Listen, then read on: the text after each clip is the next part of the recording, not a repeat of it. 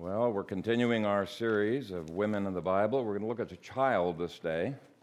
And most of you know the story of Naaman the leper and how he got healed. We're not going to read the whole story. We're going to just focus on this little girl, verses 1 through 5 of 2 Kings chapter 5. Hear the word of God. Now Naaman, commander of the army of the king of Syria, was a great and honorable man in the eyes of his master, because by him the Lord had given victory to Syria. He was also a mighty man of valor, but a leper. And the Syrians had gone out on raids and had brought back captive a young girl from the land of Israel. She waited on Naaman's wife. Then she said to her mistress, "If only my master were with the prophet who is in Samaria, for he would heal him of his leprosy." And Naaman went in and told his master, saying, "Thus and thus said the girl who was from the land of Israel." Then the king of Syria said, "Go now, and I will send a letter to the king of Israel." So he departed and took with him 10 talents of silver, 6,000 shekels of gold, and 10 changes of clothing. Father God, I thank you for the stories that you have strewn through the scriptures, stories that quicken to our hearts the principles of your word in a very remarkable way. And I pray that you would enable me to faithfully communicate this story and the lessons that you intend for us in it. I pray this in Jesus' name. Amen. Well, so far in our Women of Faith series, we've looked at Rahab, a woman who was rescued from the gutter. And then we looked at Eve, the only perfect woman who has blown it. We've all blown it, right? But the only perfect woman who has blown it. And then we looked at the godly sisters, Martha and Mary. And today I want to look at a nameless slave girl who had been taken captive to Syria, and I believe that this girl exhibited a faith that all of us can aspire to. This sermon is not just for the girls in our midst. It is really intended for all of us to learn from. Though nameless and unknown and unloved, God knew her, God loved her, and God made sure that we would cherish this girl, and I do hope that you do cherish this girl after we have looked at her life. It can be very difficult to feel insignificant and unable to contribute much to God's kingdom. We want our lives to count, and I think God made us to be that way. And if you are an invalid in a bed and you can't get out and about, you may feel that your options are extremely limited. If you are trapped in a bad marriage, you may feel like your productivity is way, way down and limited. If you're a little child, you may feel like nobody pays any attention to me. My siblings get all of the attention. Nobody pays attention. If you're an employee at a big corporation, you may feel like you're a tiny, insignificant cog in a huge machine. I think most of us wonder, what difference can we make? Our church might wonder, what difference can our church make in the big scheme of things? But I can guarantee you that every one of you is significant in God's sight. You would not have been created if you were not significant and if God did not have a plan for your lives. Out in Ethiopia, my parents knew a girl who had become a Christian, and she felt very insignificant. You got to understand, in Ethiopia, the women were not treated very well, and the little girls were treated even more poorly. And she wanted to witness, but she wondered who in the world's going to listen to a little girl's testimony in my village. She was the only Christian there at that time. She wanted desperately for her relatives and for other villagers to come to a saving knowledge of the Lord. And so she had been praying very, very diligently that God would give her the ability to change the lives of some. Well, one day she was walking home, and it was getting late at night, so she was kind of in a hurry, and it was raining, and she slipped in the mud, fell backward, knocked her head on a stone, and knocked herself unconscious.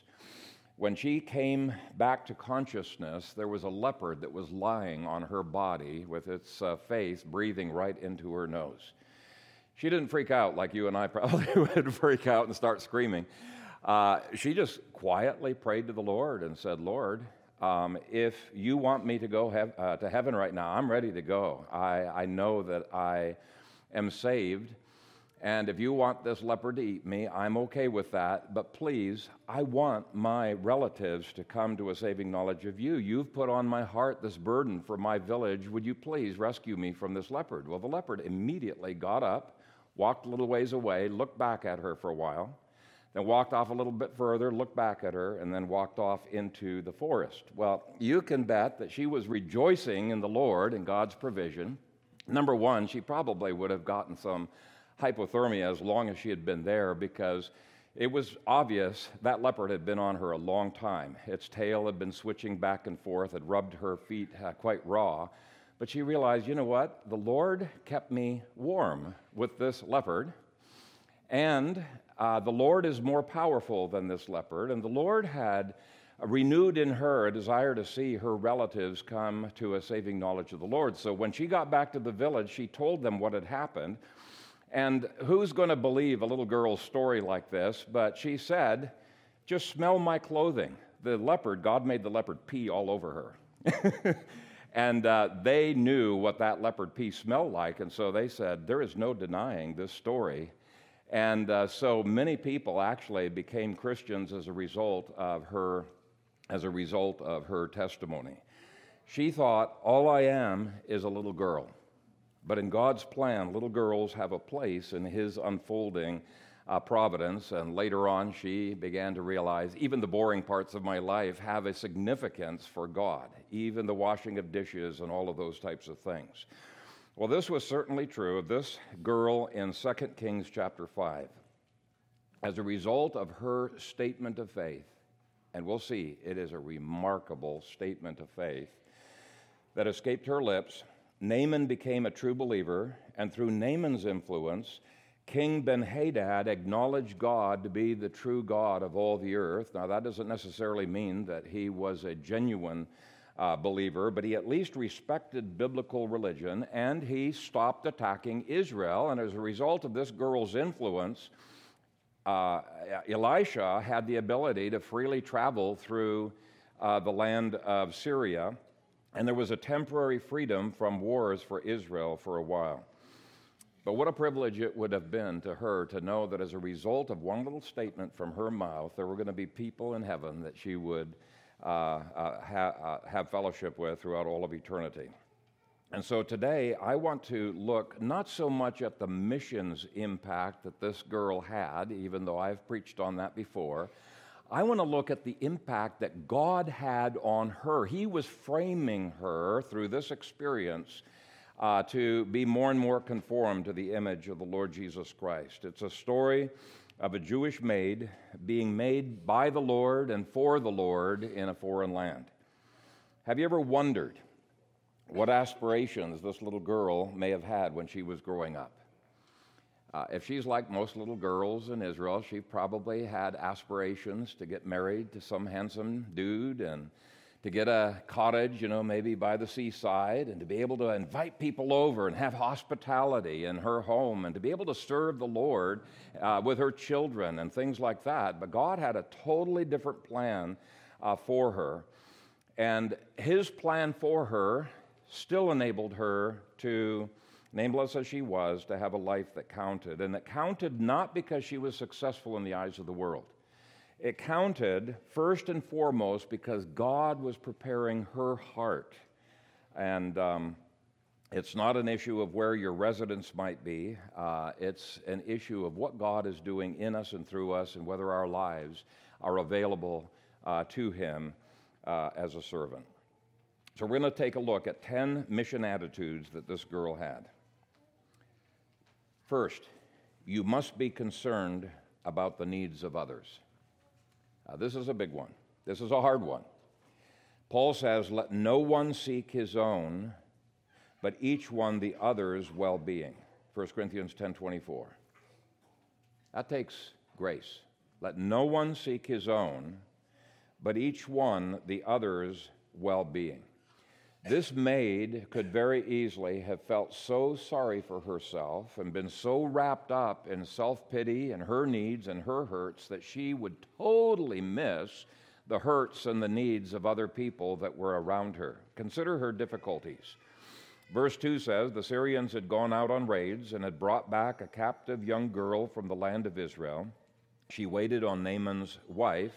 Then she said to her mistress. Now, the implication is that not a whole lot of time had gone by. And I want you children to just imagine that you have been kidnapped. It's kind of a thing that makes me cringe when I think of it. By the way, just as a side note, some of you kids play outside with no adult supervision. I highly, highly, highly recommend you not do that. There is a lot of kidnapping that goes on out there, and I recommend you parents know where your kids are at any given moment. But anyway, that's a side issue. Kids, just imagine that you were kidnapped, and your parents don't know where you're at. You're worrying about them. They're worrying about you. And you've just been through a harrowing experience, like this little girl who faced warfare and was dragged away from her parents crying and terrified, and you're now in a foreign land. You're emotionally exhausted. You feel lonely. You're being forced to work for your captors. What would you feel like if you found out that the person who had captured you now had leprosy? You think you would care? You'd probably wish the same leprosy upon, her wife and their whole family. It's like, Lord, thank you for judging this person. And there's an appropriateness to God's judgments in other people's lives. But this is really an odd thing that she has compassion for the people who have caused her all of this misery. This was much like Paul's deep concern for his persecutors in Romans 9, where he wished, and he said, I'm not lying, I wish I could be accursed for the sake of my brethren, the Jews, who were his persecutors, who hated him. But God had given him such a supernatural burden for others, he could not get away from preaching to them and sending the message to them. So it's remarkable that she even notices her master's misery, let alone cares about it, and yet she says, if only my master were with the prophet who was in Samaria, for he would heal him of his leprosy. I think it would be a good thing for all of us to pray for that kind of concern and burden for the lost. A concern that gives evidence that God's grace really is at work in our hearts. We need to pray to God that we would not be so wrapped up in ourselves, and that God would purge us of wallowing in self-pity. If you think you have a right to self-pity, I would like you to compare your miserable situation of today with her miserable situation. I don't think there really is a comparison, okay? And if you begin to develop the attitude of putting other people's needs ahead of your own and asking God, Lord, why have you put me in this circumstance? And how can I minister in a way that is pleasing to you? God will make your life count no matter where you are if you have that attitude. Interestingly, in the process, you will be rescued from the shackles of bitterness and self-pity, and we'll look at that in a bit. Second principle is that you must not be ashamed of God. When she said, if only my master were with the prophet who is in Samaria, she was basically saying, the prophets of this country stink. They can't do a thing. They can't heal Naaman. Your God can't heal Naaman. Your God's a fake God. If only you were with the true God and with his prophets in Samaria, something could be done. So it was really a bold contrast between the impotence of Syria's gods, who could not heal Naaman, and the power of Jehovah. Now, it's true, she used tact and phrased it very delicately, and yet it showed a willingness to take some risks in order to honor God. She was not ashamed of God, and in our woke cancel culture, there is huge, huge pressure to be ashamed of God and of his word. So I want you to ask yourselves, am I ashamed of God, of his word, of his gospel in any of the actions that I have taken in the past few weeks? Christians, I think, many times learn to be ashamed about God from other Christians. Because I think the most natural thing when we first come to Christ is to want to share Christ with everybody. We're so excited about what God has done to us. I remember one family telling me about their children having absolutely no shame at all about talking about God and the gospel in the grocery store and wherever they go to. And I will have to confess that early on in my marriage, I cringed sometimes at the honest things that my kids would tell our neighbors next door, things like, "You shouldn't worship Mary. That is idolatry. That is an abomination." Or, "Salvation is by grace alone. You're going straight to hell if you do not repent." Now, they could have been more tactful. I will grant you that. But why is it that we tend to cringe at what our kids say that is really true things that they say? And I think it is because there is an element of shame about God in us. And I would say we need to learn boldness from our little children. Kids might have to learn some tact from us, and I will have to say some of you kids could be a little bit more tactful in the way you say things, but I think we need to learn boldness from our children. My friend told me about how his daughter often sings, "Jesus loves me, this I know," or "Amazing Grace" in public spaces. And some of you have children who do exactly the same. And here's my question to you. What is your reaction? It is, no, we need to be quiet. We shouldn't be doing this in a public space. And if you do say that, there might be some good reasons for saying, but is it because you are ashamed in our woke culture to name the name of Christ where the name of Christ is being hated? I really think we need to examine ourselves. Why are we embarrassed? We need to learn from our kids rather than teaching our kids to be ashamed. Our Lord said, "Whoever humbles himself as this little child is the greatest in the kingdom of heaven." Can you see how it would be very, very easy for this little maid to be a bit embarrassed to say what she said? I think this shows God was working in her heart. He kept her from being ashamed of God. She's an encouragement to me. The third principle is that we must be convinced that God has the answers to this world's needs. God providentially placed a need in Naaman's life, and the girl encouraged him to look to the Lord for the solution. And I think you can do that as well. When you have sick neighbors, don't just say, "Oh, I'm sorry that you're feeling sick." Offer to pray for them. Who in the world is going to turn you down if you're willing to pray that the Lord would heal them or sustain them or provide for them? There are many opportunities around us that I think we miss out on when we're failing to see that the Lord is the answer to all of the world's needs and problems. Now, her attempt to get Naaman to look to God almost got derailed in verses 5 through 7. It says, "So the king of Syria said, 'Go now, and I will send a letter to the king of Israel.'" So he's looking to the state rather than to the Lord God for the solution. And unfortunately, that is what most evangelicals are doing today. They don't look to the true Messiah for their health needs or for their financial needs. They look to the federal government to be the Messiah in almost everything. Or they look to the doctor to rescue them. I really, really appreciate my father-in-law. He was a physician, and prominently displayed in his doctor's office was a sign that said, "I treat, God heals." I love that sign. He was saying, yes, I'm used as a tool in God's hand, but he wanted all of his patients to look to the Lord ultimately in the use of his medicine. It was a great little plaque. It was actually a stitched plaque, I believe. Continuing on, "So he departed and took with him 10 talents of silver, 6,000 shekels of gold, and 10 changes of clothing." He was hoping to buy himself out of his predicament. And there are many ways in which we look to our own resources to help. Well, God in this story is basically going to bring Naaman to a place where he realizes there's nothing I can do. Absolutely nothing that I can do. He would be cast upon the Lord alone. Verse 6 goes on. "Then he brought the letter to the king of Israel, which said, 'Now be advised, when this letter comes to you, that I have sent Naaman my servant to you, that you may heal him of his leprosy.'" Now, both the king and Naaman were looking to the power of man for healing, but verse 7 indicates the king should have had faith, but he lacked the faith of this little maid. He was not a man of faith, starting at verse 7. "And it happened, when the king of Israel read the letter, that he tore his clothes and said, 'Am I God to kill and make alive, that this man sends a man to me to heal him of his leprosy?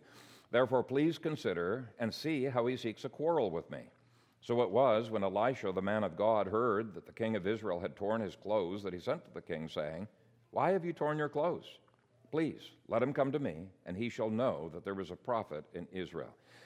Now, God tailor-makes our situations so that we can take advantage of missions opportunities in some fashion. Every one of us can.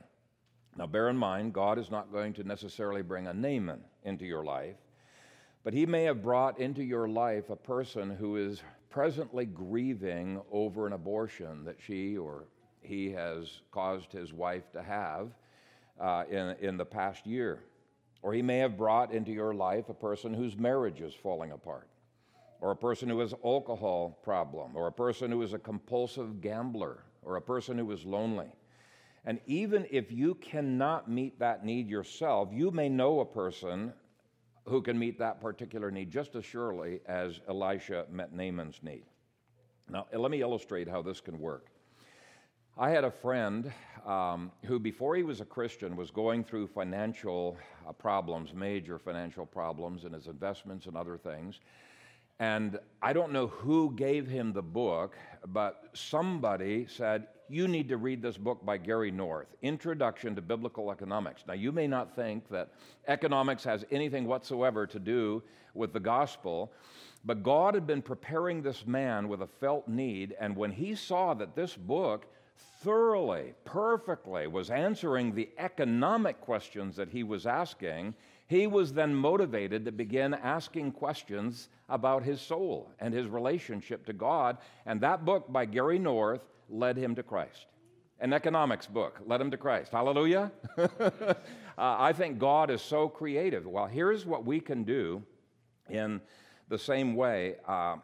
We can use books, we can use things on the web. There's many ways in which we can have people go to the prophet in Samaria. Pastor Michael Ware this past week was telling me that his marriage counseling has been used to lead people to a saving knowledge of the Lord. So they got a messed up life. As he's able to resolve problems there through the Scriptures, it gives a faith that God is indeed relevant to all that we do, and it opens them up to the gospel. And so there have been many people who have been saved through marriage books, through books on education, and in other areas. So how can you send a Naaman to the prophet in Samaria?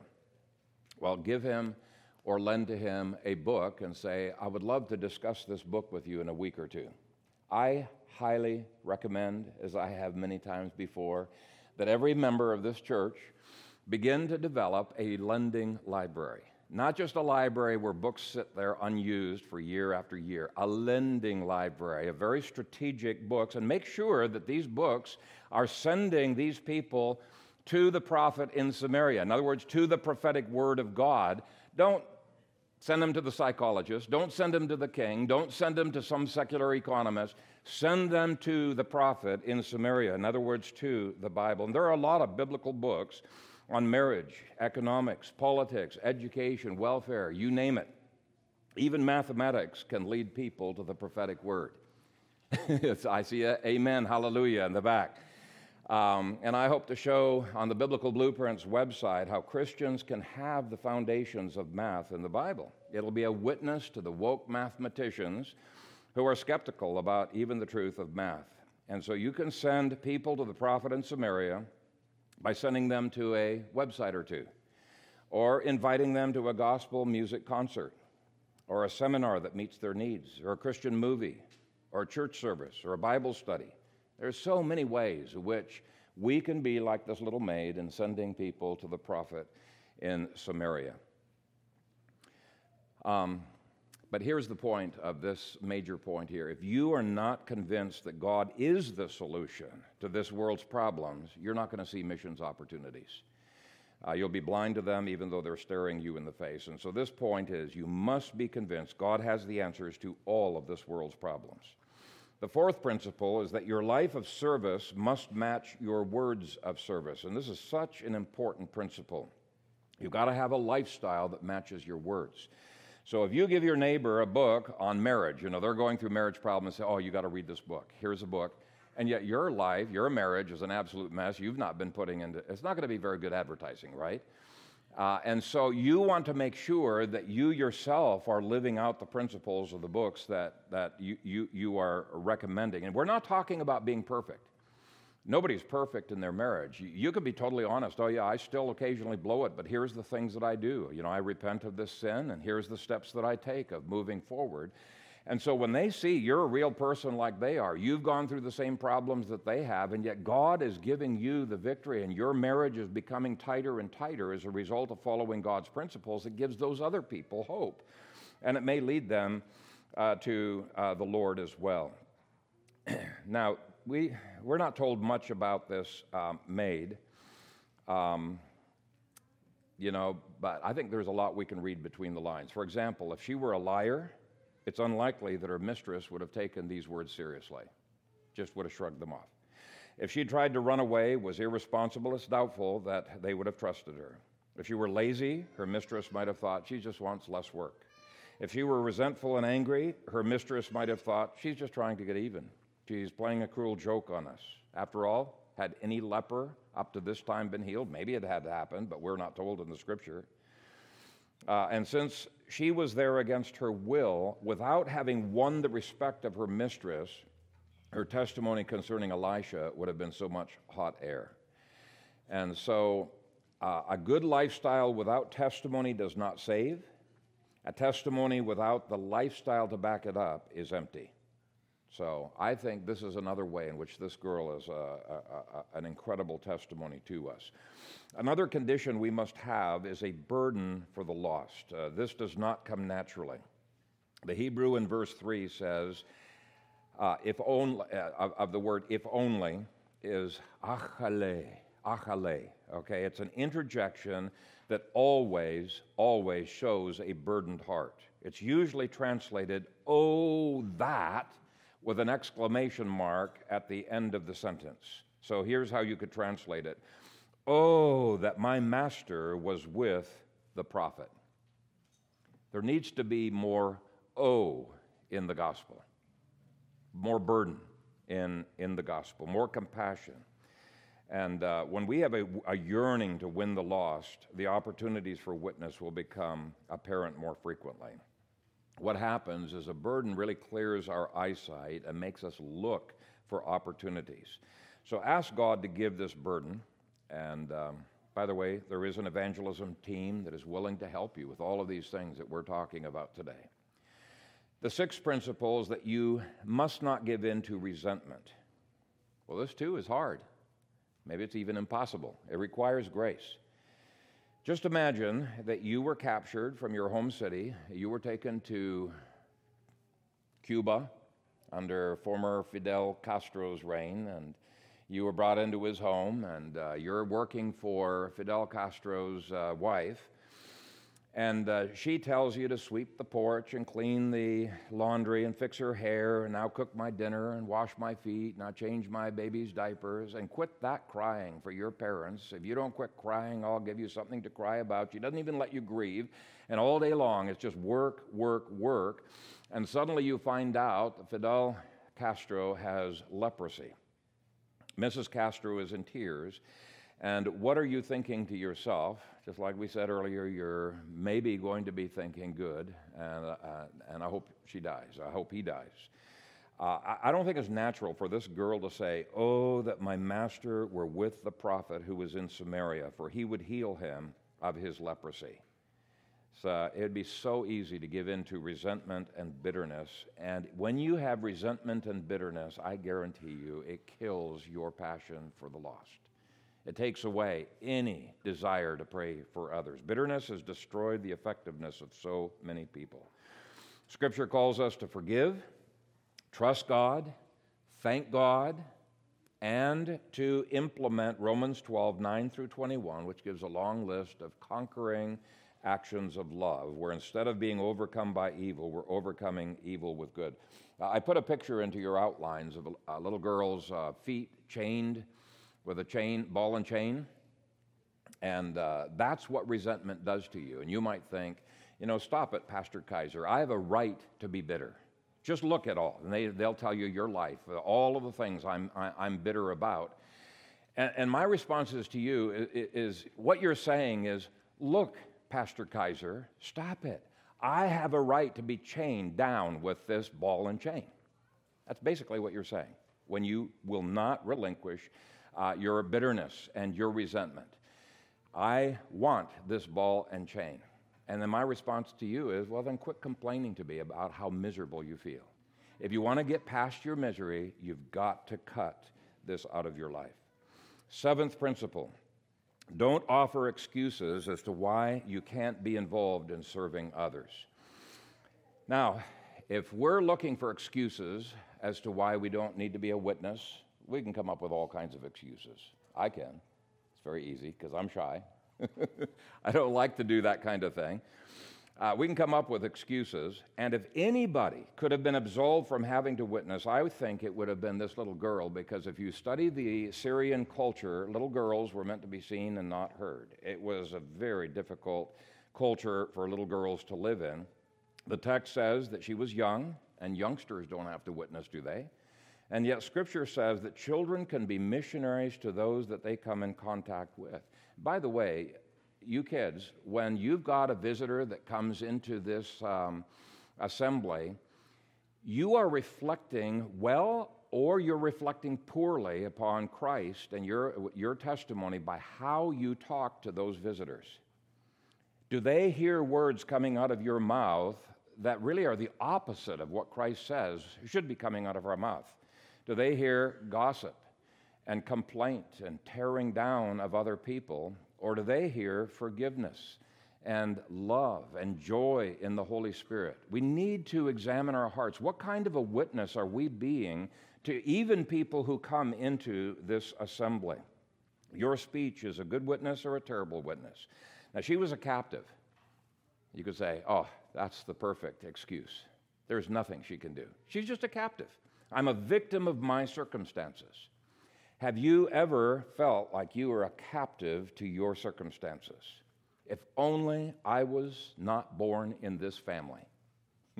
Or whatever the other excuse might be.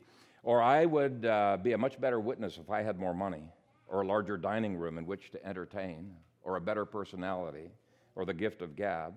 But I doubt God would expect much from me given my terrible circumstances. I'm a captive. I'm a victim of circumstances. Right? We tend to think that way sometimes.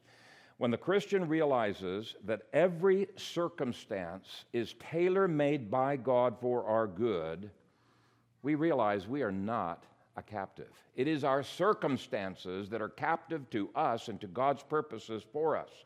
And when we begin to view life like that, we begin to see opportunities. For example, Paul and Silas were cast into jail. And I suspect their circumstances in jail is a whole lot worse than any circumstances than any one of you are facing right now.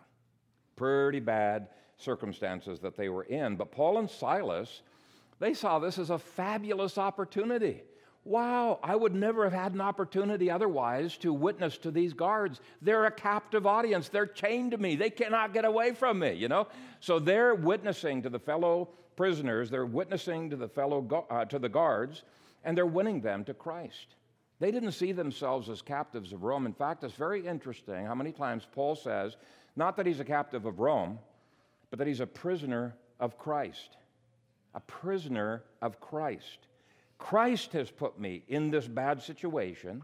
This is what you need to say. Christ has put me into this bad family, or this bad situation, or this bad financial circumstance, so that I can glorify Him. And we've got a choice, be miserable or I choose to glorify Him. This maid was a prisoner of Christ. Really, that's what it amounts to. She was a prisoner of Christ. She knew that God was sovereign. Of all of the times in Israel's history to be born, God chose her to be born when the Syrians were in the ascendancy.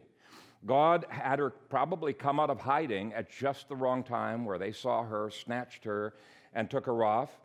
And He kept her from being sold until Naaman's wife could see her in the slave market and say, I want that girl to be there. And God kept leprosy from afflicting Naaman until just the perfect time. See, she saw herself as part of God's sovereign tapestry. And I'm convinced that only a supreme confidence in God could cause her to have such an attitude of contentment to her master and to her circumstances. So here's another question I want you to ask yourself. Do I have contentment with the circumstances God has given to me? And if not, why not? Doesn't mean we have to be passive. If we can change our circumstances, by all means do so. But Paul said, whether with much or with little, I have learned in every circumstance to be content. Do we have contentment, or are we just full of excuse making on why we can't serve God the way He calls us to do? Seek contentment for the Lord Jesus Christ. The eighth principle is that we must develop an eye for opportunities to witness. Now, I've told you about Jim Moss before. He's my hero. He was a member of our previous church. He was a retired missionary, and he was only there for a couple years before he headed back east. But one of the things I appreciated about Jim Moss was that he saw opportunities for witness everywhere. So I wanted to take advantage of this and learn how to see these opportunities. So I asked him, can I tail you? Can I follow you everywhere you go? And he said, sure. He loved to mentor people in evangelism, which is not my gifting at all, but I learned a lot from him. I remember one time we were unloading Jim Schaefer's house, and he was going to another place, and they had hired some crew that we were just helping with, but they were unbelievers. And I think it had to have been within 2 or 3 minutes, Jim Moss was sharing the gospel with him, but I heard how it started. It was a segue from something that person had said that I would never have thought was an opportunity to share the gospel, but it was just a perfectly smooth. Now, some people are more gifted in that than other people are, but I think all of us can learn. And evangelist Michael Elliott is willing for you to follow him around, and so is Bill Crilly and others. We want an evangelism team that will win people to Christ. And I'm so thankful we have a team, but take advantage of it. Take advantage of it. Follow these guys around. See how they do things. Stretch yourself. Try to be a witness. You know, Gary North calls some of what was going on here bread and butter evangelism. He called it that because we're answering questions that the pagans already are asking, but we're doing it with the Word of God, and through that, we'll eventually be able to answer the questions that they're not asking. Okay, so you pick up right where they're at, and the Bible relates to everything, right? And so there should be nothing that we say or they say that cannot be an opportunity for the gospel. You know, when you see a beautiful sunset, just say, wow, God has done a beautiful painting in the sky. Just a statement like that may be the bait that they will run with. But do spend some time with Michael Elliott.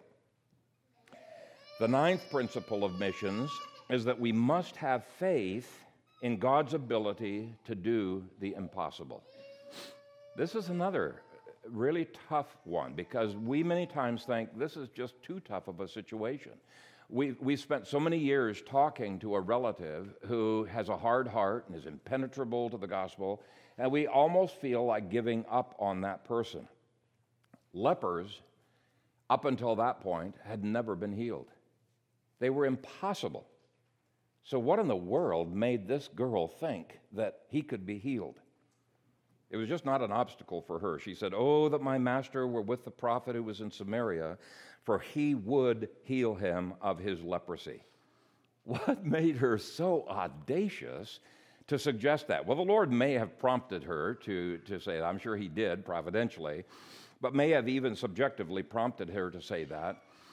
But she had actually witnessed or been told stories about all of the things that Elisha had done in the previous chapters, and she had no doubts whatsoever about the power of God. In chapter 2 of this book, in verse 14, Elisha parted the Jordan River and crossed on dry land.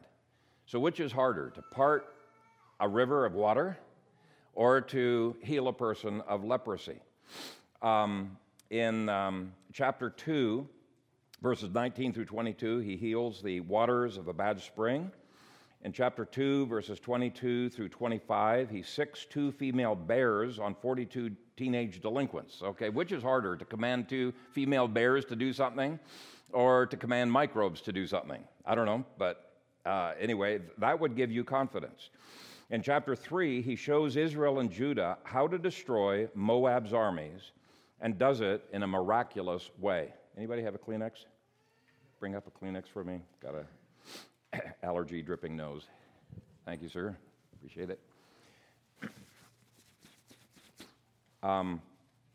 In chapter 3, he shows Israel and Judah how to destroy Moab's armies, does it in a miraculous way. Chapter 4, verses 1 through 7, he performs the miracle of the continuing replenishing oil. I mean, that would instill all kinds of confidence, you know? Pouring this little cruse of oil, she keeps filling up vessel after vessel after vessel until she runs out of vessels. I mean, that would inspire confidence in you. In chapter 4, verse 8 and following, you have the raising of the Shumanite's dead son. Which is harder, to heal of leprosy or to raise a dead man from the grave? So she had plenty of evidence to be able to say this, especially if the Lord had given prompting and guidance to her. He's got a whole bunch of, I won't go through all of the different miracles that he did, you know, getting rid of poison in a food, etc., feeding 100 people with 20 loaves of bread. And so I think this maid had her head screwed on straight. She knew if God willed it, Elisha could heal this man. The last issue that was in place is this girl's life demonstrated submission. Now, we've already seen she submitted to God's providence without growing bitter, but she also submitted to the human authorities that God had placed over her. Verse 2 says she served Naaman's wife. Now, let me clarify that she served her mistress, not her mistress's gods. That's a big difference. Not her mistress's gods. All submission must be submission in the Lord, whether we submit to governments, employers, husbands, parents, or elders of a church. The fact that she still trusts the true God shows to me that there are limits to submission, but all of us are called to submission. And in some ways, I think this is one of the biggest tests of a mission's heart. Are we willing to submit to God when He calls us to say something, when He prompts us to witness? A life that is devoted to the Lord is a life that will count for all of eternity, no matter where you are, no matter how humble your circumstances may be. Submission to God. God calls us to serve Him faithfully, and then we just leave the results in His hand. I started this message by asking you whether you felt like you were insignificant. And significance is not a qualification for being used by God. In fact, many times it's the exact opposite. It's when we realize that we are insignificant. I see myself like the donkey's jawbone in Samson's hand. I'm just astonished God would use me.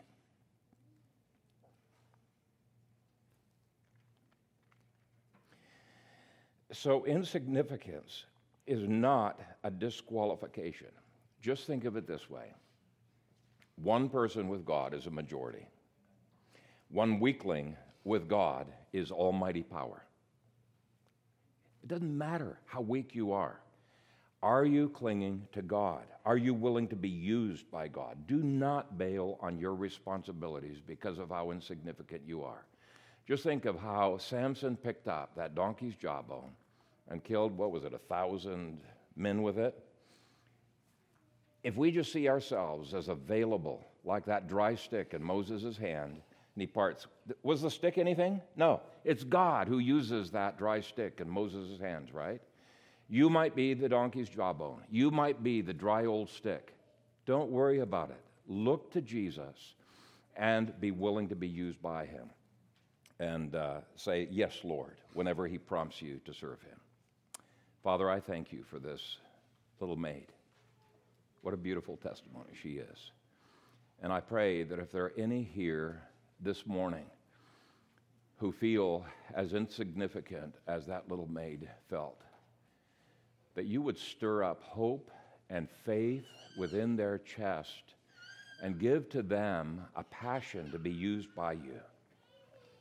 Father, we want to be that one with you that is the majority, that one weakling with you that exhibits almighty power.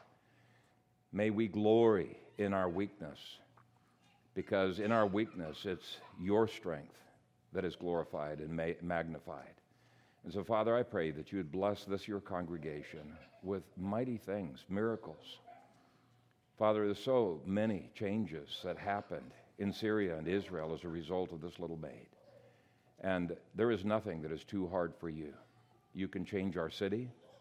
You can change our nation if you so will it. But whether you do or not, Father, we want our lives to count for you. And so help us day by day, moment by moment, to cling to you. In Jesus' name, amen.